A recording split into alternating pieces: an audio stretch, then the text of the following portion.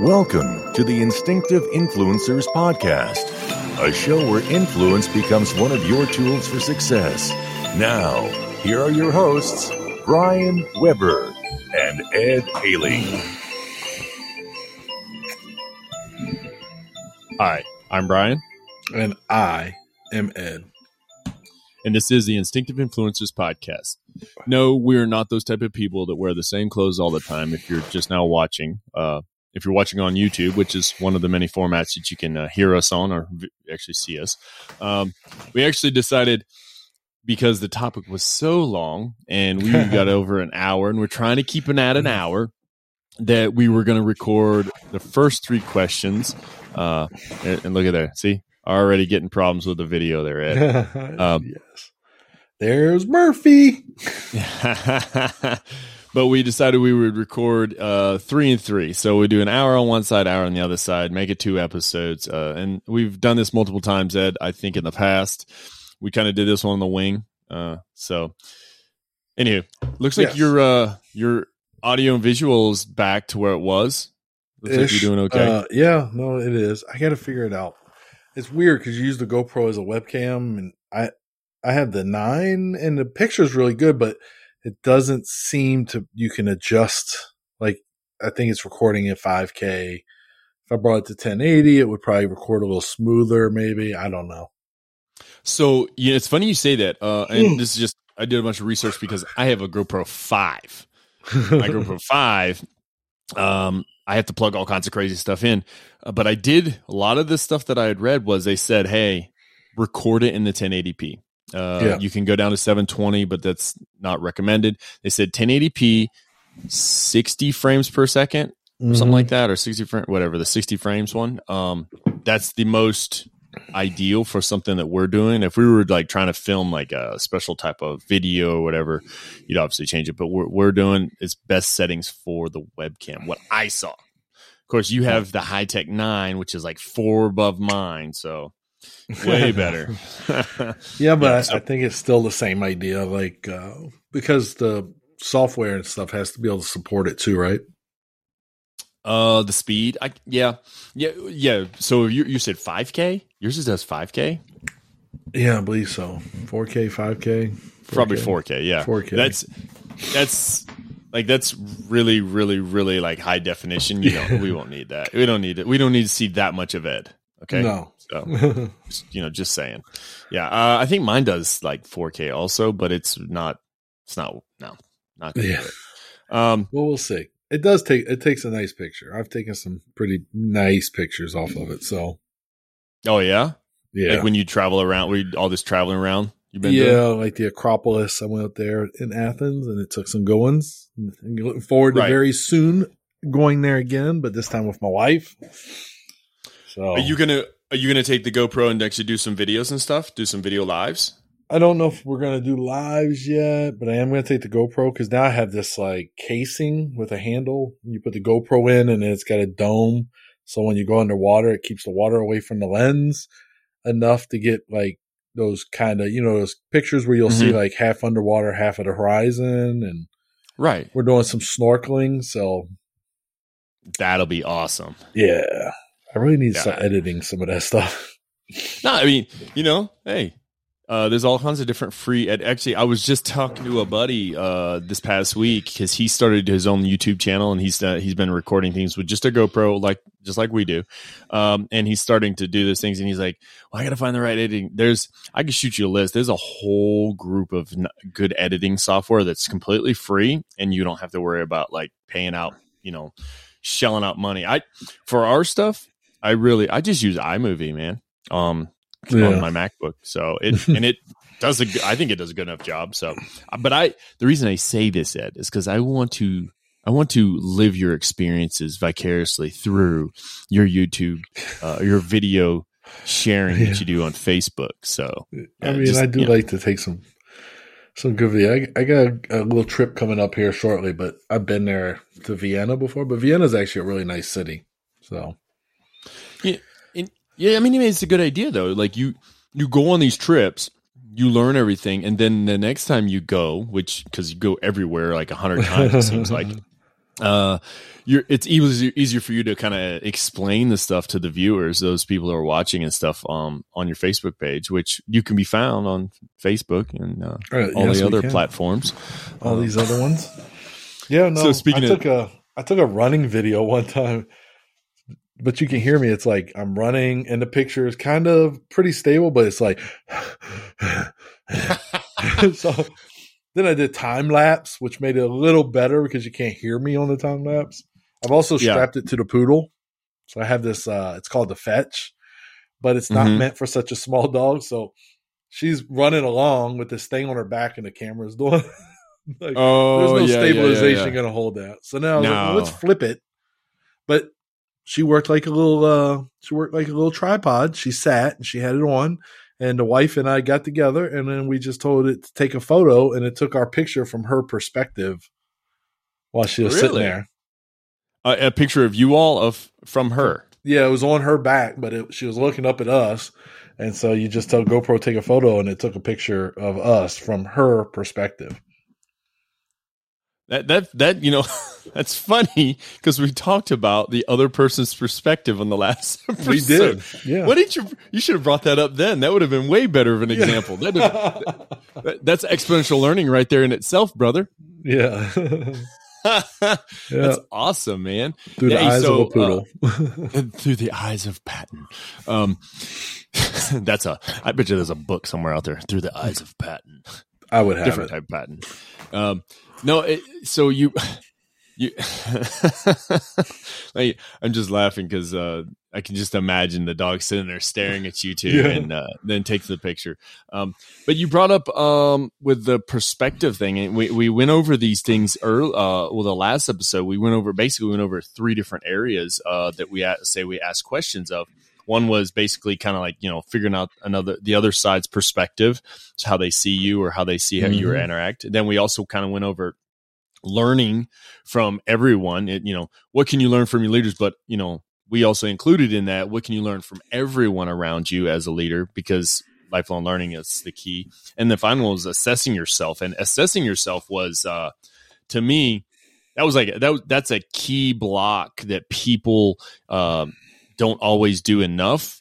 You do want to tell yourself you're good at this, you're doing great. You want to do, like, words of encouragement to self, but at the same time, you got to be honest with yourself. Like, am I actually doing a good job? No, I feel like I'm not doing a good job. There's got to be something I could be doing better. There's something. I'm sorry. There's something to be said for being your own worst critic. I think that when it comes to leadership, that's not just a saying. It needs to be a thing. Like, you gotta, what is it I'm doing wrong? Is it, how, cause you can't improve if you don't identify. And we talked about how evaluations are so skewed that, like me and walking across the water is like me and Moses and Jesus. It doesn't work. So we need that perspective. We need to understand that I can't develop as a leader if nobody's telling me what my shortcomings are. I think I'm perfect, and then I'm not. Exactly, and that's a heck of an example. I'm not like those other two that I brought up. No, I mean, in all sense, we can compare ourselves to others, but we really shouldn't so much compare ourselves to others as much as we should compare ourselves to ourselves, right? And making that really good assessment. But we're going to move on to 3 more questions or areas to talk about, right? And I want to say you led us off on the last one, which was the assessing of self, was really good. But let's go to number 4. We're jumping right in this. We're 9 minutes. Hopefully we'll make the full hour. Who knows? But it's learning and assessing your team. So I can tell you right now, Ed, I'm not an effective leader or a good leader, in my opinion, if I don't know my capabilities of my team. Because how do I know what direction to take them if we're doing this, and this, but we need to go over here? If I don't know what's going on, everyone on your team has known and unknown capabilities, the author says. Known and unknown. Our job as the leader is to highlight the known and then assess and then reevaluate the unknown as they continue to build and grow. the strengths, the weaknesses, things like that, right? Yeah. Some things, they aren't so outwardly obvious. And sometimes, I mean, I've had guys come into my office, well, in my last organization, and be like, hey, I want to learn more about this. So they basically, Ruben was one of the guys. He would say, hey, how do you do this? And I'm like, well, I go do this, and I whiteboarded a bunch of stuff with him, and we talked. And I was impressed with the fact that he knew that that was not one of his strengths, that he wanted to increase his capabilities in, and he sought help, right? To me, that's a big thing, you know. I don't want to get too far in because I know you got some things on your mind, man. What do you want to go with here? Well, first of all, Brian, this is another different way of saying something we've covered before in an episode. This is just, to me, this is talent management. And I think for you, having been a first sergeant, I think this is so crucial to you, you know, because it helps you identify those people that have talents to improve your organization. So if you need, you know, whatever it is, if you need a clerk, somebody in your orderly room, right? You know, and you have 42 alphas, you're not going to put them in the motor pool.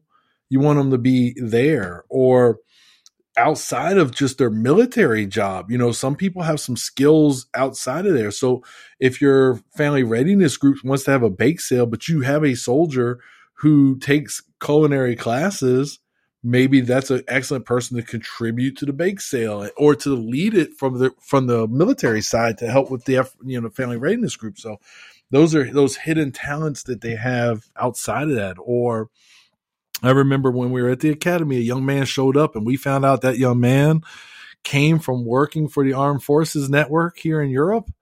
And what did we do? He made a video, right? Talking about the new curriculum because we identified that talent in him. And then we used that talent and it was something he loved. It wasn't like he didn't want to do it, but we use it for the better of the organization. And I think that's a big part of this, right? And then in the article, the author says this, and I wrote this on the board, and I'm going to tell you word for word here. Knowing your people, motivations, and interests will make people feel valued, and people who feel valued in their organization work hard to see it succeed. So this is that pride in the organization you're a part of. I mean, Brian, you and I both know that when we were at the academy, those cadre who were very into being at the academy, you recognize that they loved sharing their experiences with the soldiers, and they wanted that curriculum and stuff to thrive. And so those are the type of things that really just basic talent management comes down to. Is these are the things that my people are good at. Here's how I can leverage those things. Here's how I can motivate them using their interest. And then now I make them feel like a valued part of the team, and they take pride in the organization and build more leadership capital. So you mentioned you read that off about the motivating people and all that. The last sentence I think it was key right there too. Invest in people; they pay incredible dividends. I want to take that. I want to take that a certain direction. I brought up a guy named Ruben, and let me tell you that phenomenal guy. I love the guy to death. And it's not. I don't. He's not a friend or anything. He was somebody I worked with. He was a subordinate. It's just somebody that I respected. So there we were. My commander and I, we were in Afghanistan, and we approached. It was some phase maintenance going on an aircraft, and he wasn't in charge of that section, or he was not in charge of them. He was the quality control. So his job is just to verify they're doing the things that need to do correctly, and then to sign them off to say, yes, they did them correctly. But that wasn't what caught our eye. What caught our eye is he had gathered a group of them together. This is on his own accord. He gathered a group of them together and was showing them, hey, this is how you do these steps. This, like, he was showing, he had the manual out there, the book. He had the part was there. He had the soldiers around. He was pointing to them of what to do, allowing them to do it hands-on as he's guiding them through the steps. And when we approached it, and this was, I would say this was my commander's first real impression of Ruben at the time. So we were constantly walking around looking at all these guys and see what they're doing, guys and gals, by the way. And I looked at him and said, this guy needs to be in charge of a section. He doesn't need to be quality control right now. He knows his job in quality control. He needs to be leading these soldiers. He's a leader who knows his job, who can lead them even better. And so basically, because of that, because we were able to assess the team and we could say, hey, this is the talent we need for this location, this, so and so forth. When we returned from Afghanistan, because we didn't want to tear a team apart, or I wouldn't say tear apart. We didn't want to dismantle the team in a sense while we're actually into the mission or doing what we need to. Once we returned back, we made some moves around and we put Ruben in charge of that section.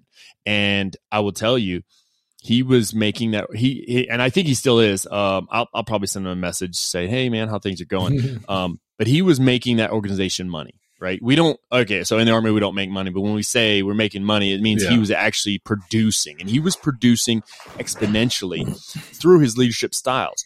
But this is the same guy that would just I'd hear a knock on the door, and all of a sudden I'm like, yeah, come on in. Sometimes I have it closed, but no matter what, I'd always have people come in, and he would, hey, you got a minute to kind of, that's that got a minute. Remember that part? He's like, I want to bounce some stuff off you. I'm like, no problem. So then he starts asking me questions on this. And I was even more impressed. The fact that he knew that we had a massive amount of confidence within this soldier, within him to lead these soldiers, that he didn't want to just stop there, what we knew about him. He wanted to increase his capabilities by asking, one of the questions was, how do you communicate effectively? That was his question, Ed.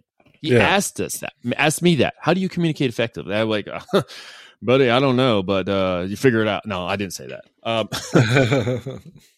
But Ed, I wanted to jump back to something that we were discussing here in this area. There was a question asked, and I kind of want to hear your opinion on this. Ask yourself, what things don't I know about my people? How do we do that, Ed? Is there a way in your mind that you like, what are the things I don't know about my people? I don't think it's very complicated.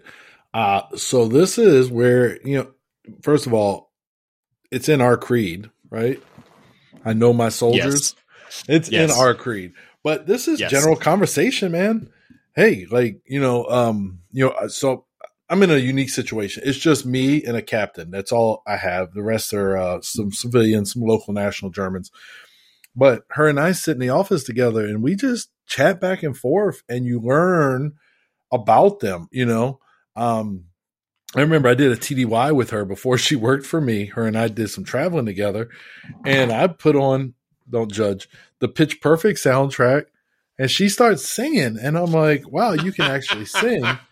But so, I'm like, oh, you can actually sing. And she says, oh, I was a music teacher before the military. Oh, wow. Okay. Really? So that's a basic example of I learned something about her just through conversation. A couple of my peers, my current first sergeant and I go to the DFAC. We went to the DFAC and we have lunch once a week, sit and talk to her, and I learn more about her, and I've known her for a couple of years now. And then we have another mass sergeant that I go to lunch with. But so that's my peers. Like I said, I don't currently have junior soldiers, but I do have a few that they recognize me from whatever. One in process with me, it's young staff sergeant. And I go in her office and sit with her and just talk. And she's like, yeah, I'm going to Fort Eustis. I'm going to be an instructor. And I'm like, well, I was an instructor. Here's some things. Here's some information. She's like, yeah, I'm looking forward to it. I was there before, but I was on a special detach. So you just general conversation, taking a minute to talk to people goes a long way, and using open-ended questions just goes a long way in learning more about your people around you, but especially your junior soldiers. I think you as a first sergeant, I would argue probably, because I know my current first sergeant does it, I guarantee you've talked to every soldier you could in your formation. And just general stuff, we talked about before where are you from? Because we're looking for a common connection, or where have you been stationed? Because we're looking for that human desire for a common connection.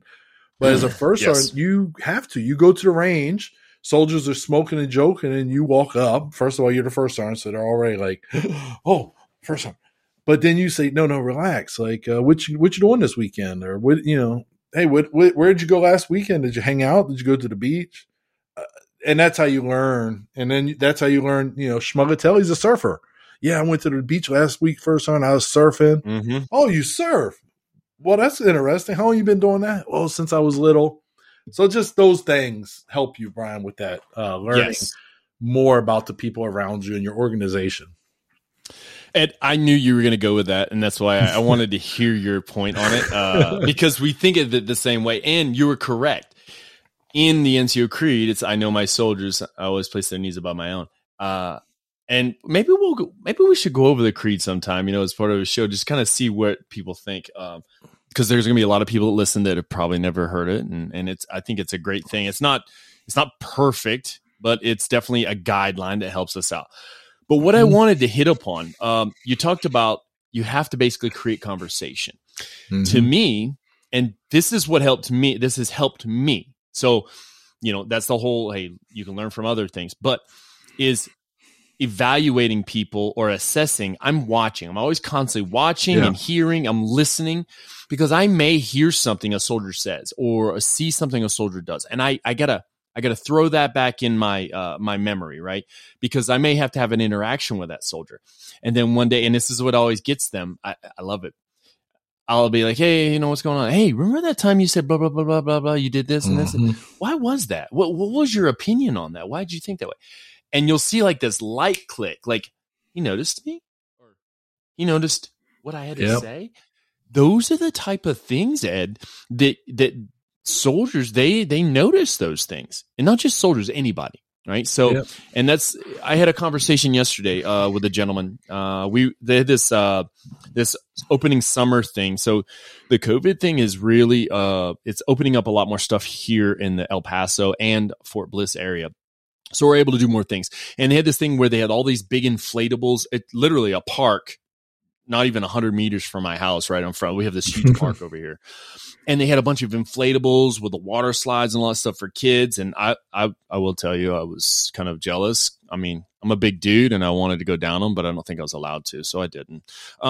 However, I ran into a gentleman that I'd met about 3 years ago. Well, it'd be in 2018. So yeah, about 3 years ago. And he taught the course for me prior to our changing the curriculum at RBLC. So it was him. There's three primary guys that are civilians here at the academy where I'll be going to school. And I'd already run into the other two, but I hadn't seen this other guy. And it was just funny. He's walking across the field and he sees me and he just kind of stares at me. He's like, I know you. I'm trying to place it. And I said, that's fine. I remember. And I explained to him, hey, I was doing this, and this. And he's like, oh yeah. Yeah. But one of the things I thought about was the birth child of this show. So this show, we didn't start doing this show until after we did the implementation and stuff. Yeah. I think a lot of things that created this show was conversations you and I had, conversations we had with Rick, the shows that we listened to, and we were like, oh, that's a good show. The learning that I had here when I did those 2 weeks with Guidry, I think that was one of those things that helped create this show. Like we all this shared experiences we all had. And I mentioned that to him. I was like, I explained it. I said, we got a podcast now. I said, I want to thank you because I think a lot of what you and such and such and such and such, and I named off their names, and I'm hoping to have them all on the show, Ed. I think I'm going to get interviews with all these guys because they're all great individuals, all retired sergeant majors, now instructors or have different types of jobs at the academy. But I was able to monitor and I watched them and listen to them. And then I can reflect upon what they said and then say something. Now, I'm not saying I was assessing their abilities, although I was, because he said something to me yesterday that when I do an interview, I'm going to bring it up. It was his assessment of himself, right? And then it was his assessment of himself in correlation with his teams. And how do I want, so basically he said, I was a sergeant major that did X amount of years and never deployed. Well, it's because the deployment started right as he entered into the academy as an instructor, and he retired out of the academy. He retired and didn't seek further on because he felt as if though he didn't have what was offered to the newer, younger generations who already deployed 1, 2, 3, 4 times. You know what I mean? And I was like, man, I respected him for saying that. He wasn't saying that I just couldn't do it anymore. He was literally, he identified that, and he identified the team, and he was able to make a judgment call. And he said, you know what? It's time to retire. I thought, man, sometimes too many people are too arrogant to say that stuff, Ed. Yeah. And I felt like that to me, what are the things that I don't know about my people? All right. That's part of that assessment. Yeah. Well, if I've never shared that experience, it's not always as easy as people want to say it can be to share that experience of that, like for instance, combat tours. And to be able to lead them through that. If you never did, and you got Schmuckatelli who's done it 4 times, and you're like, ugh, kind of knows. I mean, you could frame it in different ways. I'm not saying you couldn't go into it, or there's not a leader out there who's never deployed that couldn't go and lead it. I think they could. Yeah. I just respected him saying that and him able to make that assessment. But team assessments, Ed, you've done it. You actually, didn't you teach a class on assessing group dynamics? I'm sure I did. No. No, when the tile thing, the floor is lava tile thing, you remember that one? Yeah. That exercise? Lava, the icebreaker. Yeah, no, yes. we've done it. I mean, and it does let you assess who's going to take charge. So basically, you've got these tiles. I don't remember the exact measurement, but small. And then you put the class on there. So like 15, 16 people, and they have to go across the length of the hallway, right? Mm-hmm. They can't touch the floor because it's a lava. But they have to move the tiles. Who's the formal leader? Who's an informal leader? Who's trying to lay back, and avoid the spotlight? It lets you assess those people in the group. So useful tool for that. And then, you can see I always like to see a junior soldier who was more of the informal leader, despite being the junior person in the class and a junior soldier, a young junior sergeant E5 type. Those were always my favorite, because then that tells you that they're not afraid of standing out and taking charge of a situation. So I thought that was a good assessment of them. And that's all we were doing, just assessing our class. Yeah, and that's why I related that, and I thought, man, that's a good point to take on that, because you were able to make that assessment. But then I would say from that assessment, you were able to help them in those weaknesses for their own class building or their own form of instructing, because you're going to have those who are introverted, extroverted, and how does that introverted individual open themselves up to the classroom in a manner that's conducive for learning, right? Yeah. Well, with that, hey, you want to move on to this next one, man? Oh, this is a good one, Brian. I like this one. Lesson 5 is don't fear delegation. And it says that fear to ask the commander if they need help. So, the reasons he gives really touch me. So you're afraid to ask the commander or whoever, hey, do you need some help? Because you're afraid they're going to assign you something you really don't want. You don't want to do. They're going to ask you to be the unit prevention leader, to conduct the urinalysis. That's something you don't want to do it. So you're afraid to ask them for that delegation, or they're going to provide hasty, unclear instructions. Now that one I do fear, because hey, do you need some help? Yeah, I need some help. Can you just do this? But there's nothing additional. There's no extra guidance to it, and it's kind of like you figure it out. So those are a couple of reasons I know I've experienced for not wanting to, to ask somebody senior to me. I can tell you my current first sergeant and I are close, and I don't like to ask her if she needs help with something because, one, part of the problem is I'm gone a lot, right?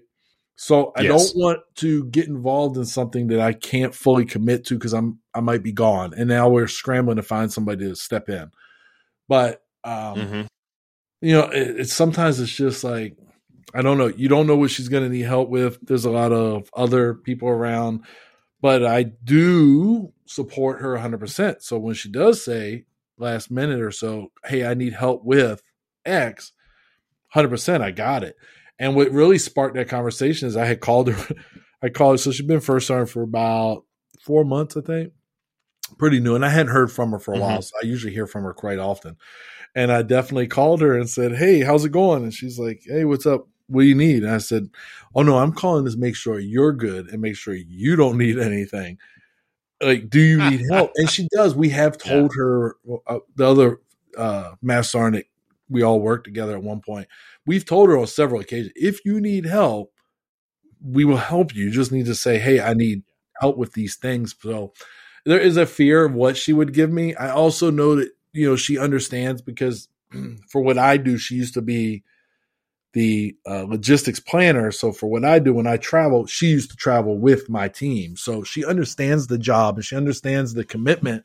But like little stuff, I mean, I'm going to be honest with you, Brian, I sat on that promotion board this last week that I talked about on the previous episode. Yes. And it was nice. It was nice to watch soldiers try to learn and to give them some advice and to try to groom soldiers. It wasn't refreshing like, oh yeah, you know what?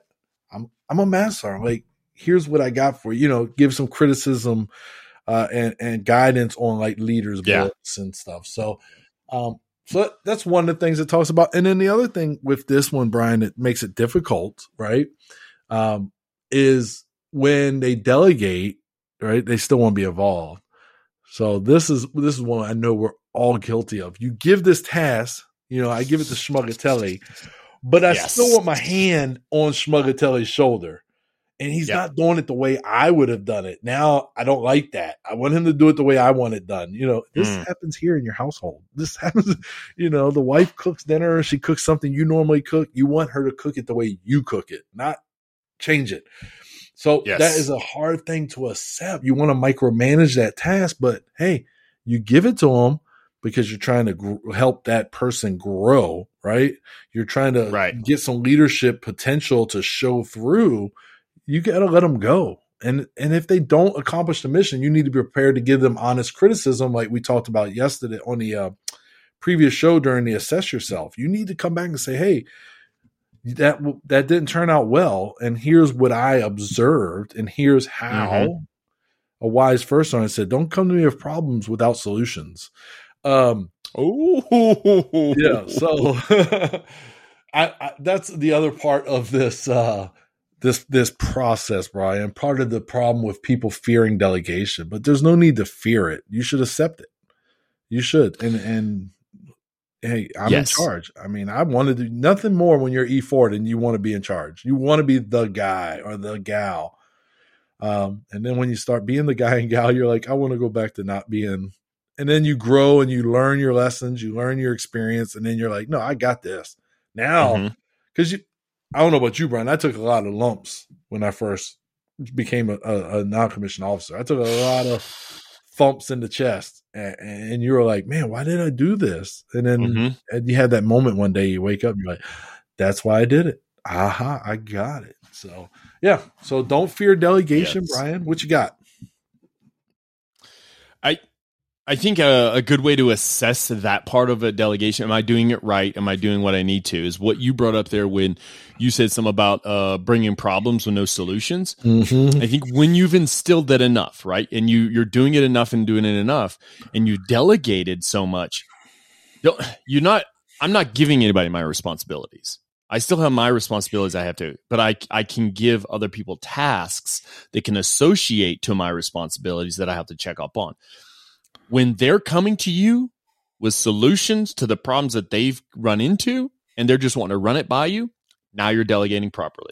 That's, to me, that's my solution for that. That's my answer to that, because I think in the beginning they're bringing you to a problem because they don't quite understand the intent. I want to say in here the actual, he talks about it with the whole intent. He talks about developing a subordinate's capabilities and preparing them for the next level. Ooh. I often got frustrated when a commander would ask me to draft my award or OER. After all, that's his job. Why doesn't he do it? Well, I agree with that to an extent. In time, I realized that I wasn't frustrated that he delegated the task to me, but didn't use it as a development tool. Yeah. He would take my draft, edit it, and submit it as his work. He never took the time to explain how I could have drafted it better, how to format certain things. So, and what I'm getting is, so somebody delegated, yes, they delegated writing their evaluation report. However, there should have been a follow-on training scenario. Like, so if, let's say, you're writing my NCOER for me, my evaluation, and you say to me, hey, go ahead and write one out. I want to see what you come up with. Then there should be follow-up appointment with you that you say, okay, so now I've taken what you have. Here's the one that you gave me. And then you show me the one that you've created off of what I got. And then we talk about it, and that creates that learning curve. But it wasn't a thing where you were scared of delegating and I was scared of doing it. It was instead what that did is that backs, I think that further backed up, Ed, the assessing of the team, the assessing of self, that we already talked about. Those are the areas that, and the perspective, that's a big part of that, you know, allow me to write it and then you making the correction. We're sitting there, we're evaluating these two different copies. They may have some of the same stuff, but there's two different perspectives here. And now what we're doing is we're creating that bond of leadership and subordinate type thing, leader subordinate type followership, all that, there's lots of things we could go off of that. I just found that funny when I started reading all that. Go ahead. I find your whole discussion to be hilarious because I think I may even talked about it on the show, but my first sergeant when I was in the engineers told the XO, this is the worst NCOER I've ever read, sir. And then told me, be in my office after the meeting. And I remember this story. Yeah. Every day I had to bring him bullets for the next section of the eval. And we went through them. And he's like, that's trash. How can you make it better though? How can you make it not be bad?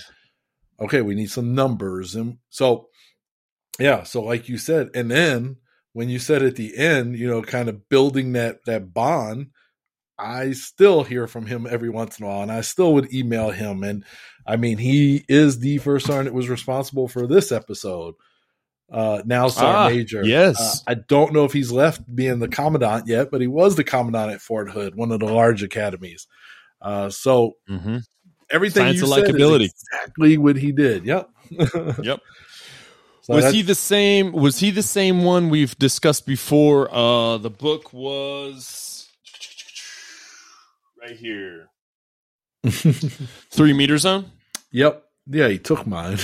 That's read it, and I never got it back, and then he ended up giving one back later. Yep. Yeah. So definitely the fear. I mean, I can understand too, especially being junior. I remember like you were afraid to be, because it is a lot of responsibility, right? And the first sergeant entrusts you to run a range. It's a lot of responsibility that they've delegated to you as a junior, but I mean, put your ego away and ask for help and ask for guidance, because then the range would go I mean, my first range I ever ran was a 9mm range. I don't even shoot 9mm. So it was like, I have no clue. Now you got to go research, like, what's the qualifications? And so, yeah, it is a fearful thing, but there's nothing to be fearful of. Like, let it happen. And then on the backside, you're going to be like, that was a win. You're going to assess it, and you're going to say, I was successful. And you get your comments about what you did wrong and right, and you move on. Ed, I want to hit upon a key point that this author puts about delegating, and you're going to agree with this. I guarantee it. I want to read it, and then I want to hit upon it. Huh? All right, let's do it. All right. Finally, a critical imperative of delegation is an exact deadline. Holding subordinates to flimsy deadlines like next week is basically a recipe for disaster and frustration. Tell them what you want, how you would like to see it, and a defined date when you want the product due. It will save a lot of aggravation for both parties. Nothing gets on my nerves more than say, hey, I need this done. And then we say, well, when do you need it? I'll just, get to me whenever. Like, no, whenever is not. That means next year. You won't ever see it. I will definitely say, and I can't remember, there was somebody I used to deal with in a previous unit. It was maybe in my last one, where they'd say, hey, need this turned in. And I would say, when do you want it? I need a deadline. Give me a deadline, time, date, all that stuff. Because if you do not give deadlines, then how do they know what the standard is to even getting it done? They need to know, hey, this is what I need. This is what it needs to look like, sort of, because you're not going to give them all the rest, all the ingredients to the recipe. Let them put some of their own ingredients in to develop their own type of leadership. Decentralized, absolutely. But I think within that decentralized, you still have to have a date time group type situation. Like, I need it done on this day by this time. And then that allows them to back plan. That's another form of, understanding leadership, is learning how to back plan. Maybe we'll talk about back planning more down the road, but a deadline is probably one of the most key individual portions of delegating, so they know what to do and when to do it. Yeah, I think so too. And I'm running into a problem here. We're trying to do that with some of the stuff that we do with the units. The problem is, who's going to come over the top when they don't meet those deadlines? So for us, that's an issue. But yeah, you have to have a deadline, because I'm like you, Brian. Oh, you just need it? No deadline? You get it when I get it to you. And I'm probably going to forget. I got more things on my plate. Yeah, I got a few other things going on. So yeah, timelines, deadlines, precise timelines, clear, concise instructions. Those are all crucial to the delegation. And for us, for us who are going to be the seniors and are delegating it, that's what we need to keep in mind. If I can give you clear, concise instructions with a precise timeline, I'm making that subordinate comfortable with being the delegation that I'm giving him, whatever it is, the task. And then in turn, I'm also developing them and helping their professional growth. Yes, definitely. Yeah. And it's just, but it's understanding that, too, and looking at it. And I've had people where they'll say, hey, I need this done. By the way, I need it tonight before you go home. Like, there's expectation management that has to be involved with the delegating and the timeline and time management, all that stuff, talent management. I get it. Sometimes things are emergencies, but if everything's emergencies, nothing is an emergency. That's the way if everything's a priority, nothing's a priority. It makes sense. And another thing, sometimes leaders, we get so wrapped up in our talent management that what we do is we stare at all the talent or give all the jobs to all the talent instead of spreading the wealth, allowing everybody else be involved. And developing the other talent. Yeah. Yes. It's looking for those. It's looking for those weaknesses, Ed. It's looking for those people who may be weak in a certain area, and it allows them time to grow. And then we mentor them along the way. That's all part of defining your leadership to me. Yeah. I think so. I think that the other part of that is, you may have that person who's not an assertive person and chases down the opportunity to show their talent. And when you just give it to the same talent, you're not going to find it either. You're not mining that talent. Like, get that talent out of there. Let's find it. Let's mine it. And then next thing you know, that not assertive person turns out to be a star because you found that potential. That now all you got to do is teach them to be more assertive. That's easy. That's not the hard part. But you found that talent, that diamond that you mined, and you're like, okay, this is my precious now.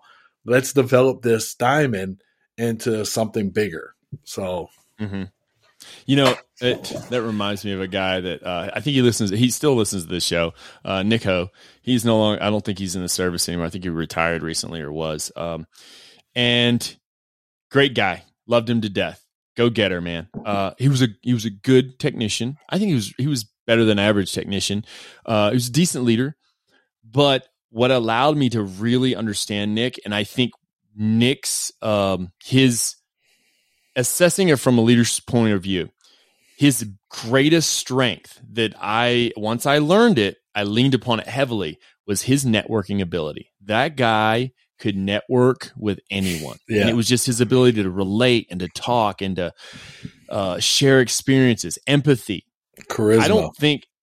Charisma. I don't think Nick had a bone in his body that represented apathy whatsoever. He was, and I still love him to death. I think he's actually supposed to be taking a trip across the states. He's going to stop here probably on his way across the states. I know who he is. You do know it? Oh, okay. Yeah. It's just, he was just good at that. And that to me, it's like, why not pair him up with somebody else who may not be so good at that, and then they can learn from him, right? So that's a big part of delegating too, Ed, is why don't we take somebody's strong point, somebody's weak point, put them together? We used to do it as instructors, didn't we? Yeah. I mean, yeah, that we was did. easy. Yeah. When we were doing them, when they were going through their training cycles, we would put them up together like that to try to assist in developing them more. Yeah. Yeah. Areas of understanding. All right, Ed, we're about to hit our last and final point, our last and final area to help define leadership. Yeah. I think if there's any areas of all the areas we talked about, this is probably your favorite. It's kind of mine. I suck at doing it all the time. I don't keep up with reading enough. However, it's lesson 6. I'm going to read the title, but I want you to take it from me after that, man, because I know you're looking up at your board ready to say something. So lesson 6 is read, and take time to think about it. What do you got, Ed? Read. So we actually talked about it on the previous episode, Brian, about this article. So read it it to understand it, read it to take notes. There's read right there, right? So when you read things, you can read things. And so for me, I'm going to tell you, I am not a one-time read guy.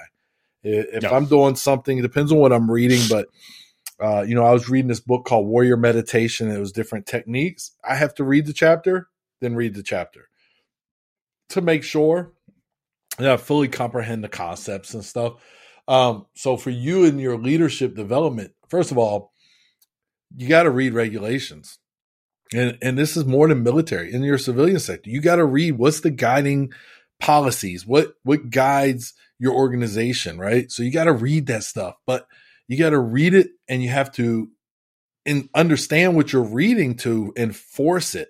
So when it says read, and take time to think about it, it's talking about digesting the information, helping your understanding. I mean, I've read this book right here. A simple read, by the way, not a difficult read, but I've read it twice to make sure I understood it, right? It's still tabbed from the episode. So certain things you have to read. And then the way things are written could cause you to have to read it an extra time. Because I don't know how many times I've read Sun Tzu's The Art of War before I finally started going, I get it now. So as a leader who's developing, especially. You mean this one? That's one of the ones, yeah. Or this one, that's a prettier one than mine. But you gotta read things, and I learned this is a soldier thing that I learned that it would transfer well into the civilian sector. But when you were coming up as a young leader, it was like, what's the regulations say? Well, what about this? What's the regulations say? So you have to dig in there and read these things to understand it, because when you make corrections or you fix things, you can't just say, well, that's what the regulation says, because some soldier is going to say, well, which regulation? Or what does it say specifically?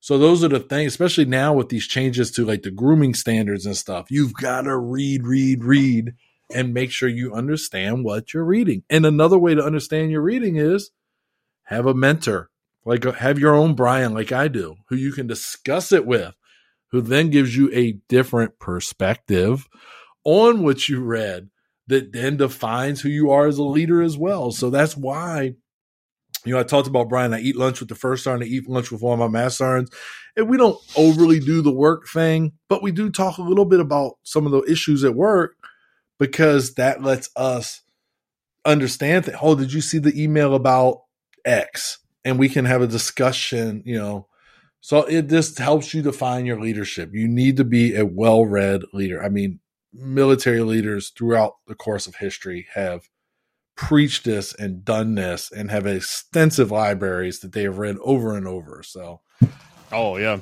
Mad Dog Mattis is a great example of that. That guy, Absolutely. yes. So as you were talking, you were bringing up books and stuff, and then I thought about a future show. Got a future show that we're coming up with actually next week's show, and then it brought to mind a couple books. But before I hit those 2 books, I wanted to hear your opinion on something. You talked about reading. All right. I've been writing, like both shows. I've been writing notes down on the card to try to kind of keep me on track. You talked about reading, and you talked about basically digesting it and all that. Are you a fan of writing in books? Like in the margin? Anywhere in the book. Yeah, just write like you read a book and you're writing it. Yeah, I'm pretty sure them. you'll find some stuff in here. Yeah. Dog ear. Okay, listen, your pretty pristine book is not serving a purpose. I got news for you. It needs to be dog-eared. It needs to have some kind of writing in it. And I loved when we used to go to McKay's down in Nashville, and I'd get a book and it had writing in it, and I'd like to read the other person's perspective on the same thing I'm reading. So, yes, absolutely, you need to mark up your book. So I'd seen, I can't remember, it was a while back. It was somebody said there's 2 types of people. There's 2 types of people in the world who read books: monsters and those who read them. And monsters are the people that write them up. I'm like, nah, I'm pretty sure not, because I write up in my books. And the reason I brought that up, that one hit me hard because we're actually going to talk about happiness chemicals and how to get them. And as soon as I think about that, I think about these 2 books by Simon Sinek, right? And I thought to myself, well, you talked about like I had to read, especially this one, this Leaders Eat Last one. I had to read this one a few different times and just kind of like catch things. And then I listened to an audiobook, and it was just, so I digested the information, because when he gets to talking about the happiness chemicals in it, he goes really in depth in like oxytocin, serotonin, all those different things. And he goes almost into a scientific manner. And I'm like, well, I'm not as much of a scientist. I understand. So I had to relate it to things. But as I was going through and I was thinking about that, I was looking at it. And in this book, it's not right there. There are chapters in this book where I have almost the whole chapter underlined, just all the information. And I'm just like, oh my goodness. Like where my bookmark is. I got this leadership bookmark, and in it, I've got like a whole section just underlined of important stuff. It is considered an acceptable business practice today to lay off people, often ending their careers, simply blah, blah, blah. He goes into that. And then he goes, can you imagine getting rid of one of your children because you made less money than you could expect last year? Like, to me, it was like, I underlined that because I felt like that was an important high note to think about how we relate. And I could go back to when we were talking in the very first part of this article. One of the things we talked about perspective, and then asking the questions like we had resupply, retrain, refit, reassign, release.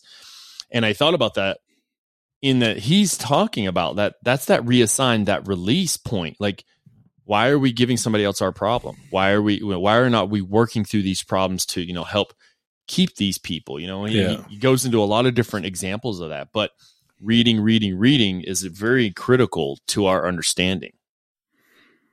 Yeah, absolutely. It is. And it lets you learn from the past and lets you learn other people's perspectives on leadership. That's the leadership books that you and I have read or shared. I mean, that's a big thing.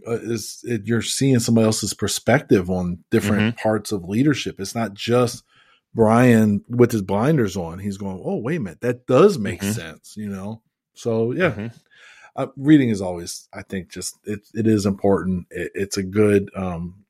It's also good for like your mindfulness, for you to relax and just not worry about all the woes of the day as much. Give you a few minutes of just your worrying about the reading and learning something, because that's kind of a key to lifelong learning. It is. So one of the books I'm listening to on my Audible is it's actually called Influence, the new psychological persuasion. I think it is. Hold on. No, the psychology of persuasion. And I'd seen it multiple times. I actually have the book too, but I just hadn't taken the time to read it. Instead, I just started listening to it, and I was actually listening to it on a bike ride not too long ago that I took. And It's just, it helps me understand, that's what our show is about. It's about influence, really, right? Yeah, you can be a leader because you have to be, or because you're assigned that position, you're supposed to be leading, or you can just fulfill the role by influencing others to get the job done, and the Army's definition of leadership, that's pretty much what it is. Yeah. Motivation, direction. Yeah. Motivation, direction. Purpose. Yeah. Purpose, direction, motivation. Yeah. To get people to do the tasks to accomplish the mission, really is. I mean, that's not, I paraphrased it. However, it's still, that's influence. Yeah. Inspire, I can tell you through the reading, I cheat a little by consuming audiobooks while driving or doing other hobbies. That's what he talks about in it. And I would say that I'm now categorizing. I didn't before, but I also categorize listening to audiobooks as part of reading, or part of my reading that I want to do daily, right? Yeah. And do I get to do it every day? No, but I try, You should, because you're not working. No. You are correct. There are things that I should be doing that I find myself sitting on the couch playing Fortnite with my kid. So, but so reading is that one of those additional things. So I want to get into the conclusion of this, and then we close out this show. All right. The conclusion of the entire article done by this individual goes just as such. Leaders have a variety of individual strengths, and their leadership style should seek to capitalize on what works best for them. Developing a list of questions can help shape how a leader thinks about leadership and act as a signpost to stay on track in difficult times. It represents personal values and creates a construct for continuous self-evaluation. These are mine, and these are the questions that we'd asked earlier, Ed. What is the other person's perspective? What have I learned from my leaders, good and bad? And I want to throw in there subordinates, peers alike also. Where are my deficiencies, and what can I do to improve on them? What things don't I know about my people or team? What can I delegate, and how can I give clear, concise instructions on what I need? And then what am I reading, and am I taking time to think about it? Those are great questions, Ed. Yeah. But I don't think those are the all-inclusive questions. I think there are multiple questions we can ask ourselves. They're just guides. There's guides that get you there.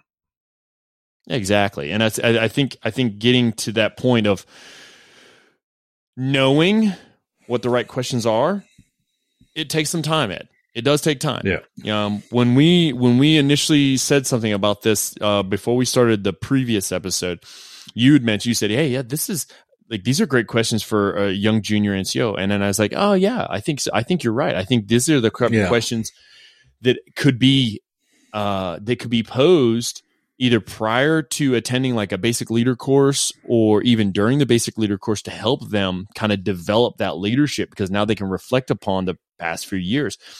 But at the same time, I look at some of these questions, I think, as a senior leader, reflecting upon 22 years, you're 23, 24 years. There's questions in here that I love to ask myself and answer. And one of the big ones is like, what things don't I know about my people? I constantly want to ask myself, what don't I know? What I need to know? Those are the things. Your thoughts, brother, on this conclusion? Yeah, it was a good article, and it does work for juniors and seniors. I mean, nothing's going to be cookie cutter, right? Like, there's obviously going to be other questions, and maybe, these 6, and then maybe there's 2 more or whatever. It's for you to develop that as a leader, though, because maybe somebody else looks at it and has a different perspective, and maybe assess yourself leads them to add another lesson to this list based off of what they discovered during the assess yourself. So, I think it's a good guide, though. It is a good guide. And I think when you talk about defining leader, so you got to define your leadership. We just talked about leadership philosophy. And then I think we might do a thing on leadership styles, maybe, because I think that they all feed each other based off of your experience. So last week with Tom, 2 weeks ago with Tom, we talked about the experiences driving that leadership philosophy. But I'm going to tell you, I believe that your experiences drive your leadership philosophy, which then drives your leadership style. And then defining these questions can help you figure all of that out. So this feeds into kind of where we're at right now with the podcast.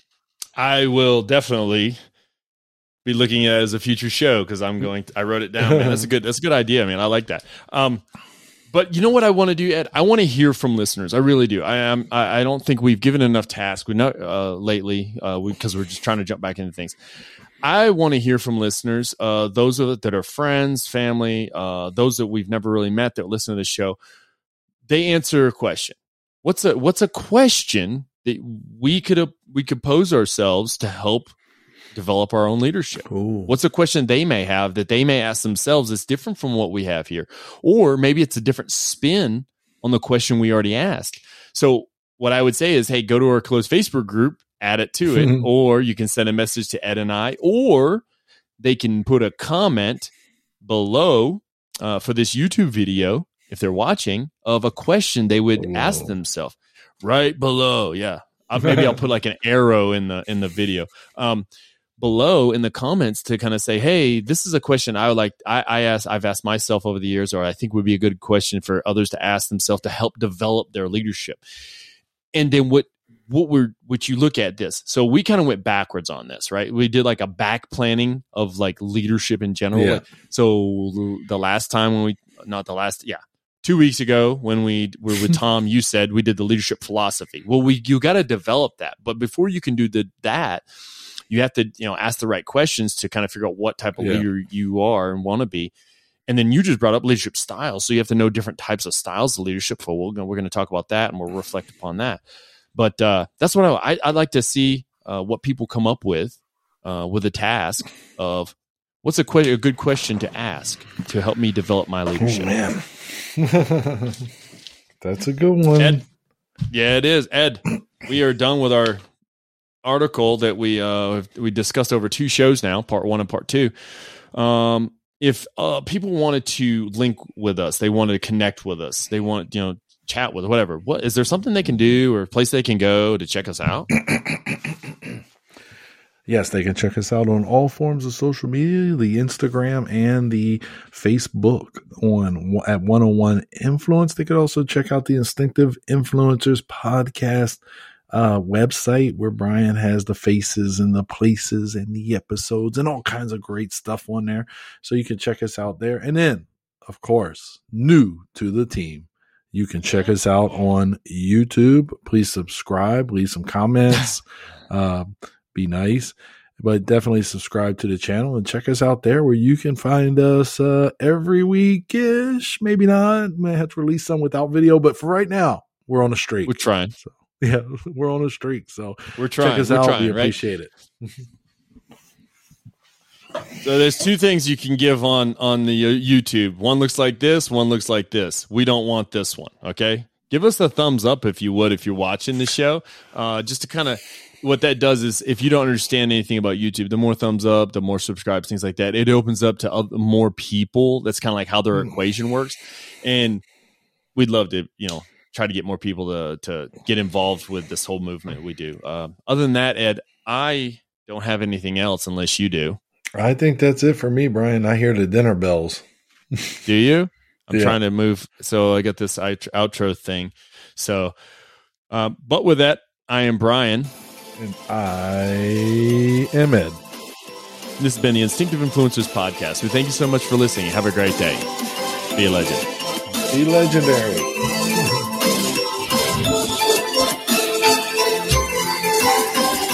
I need paper now. Yeah.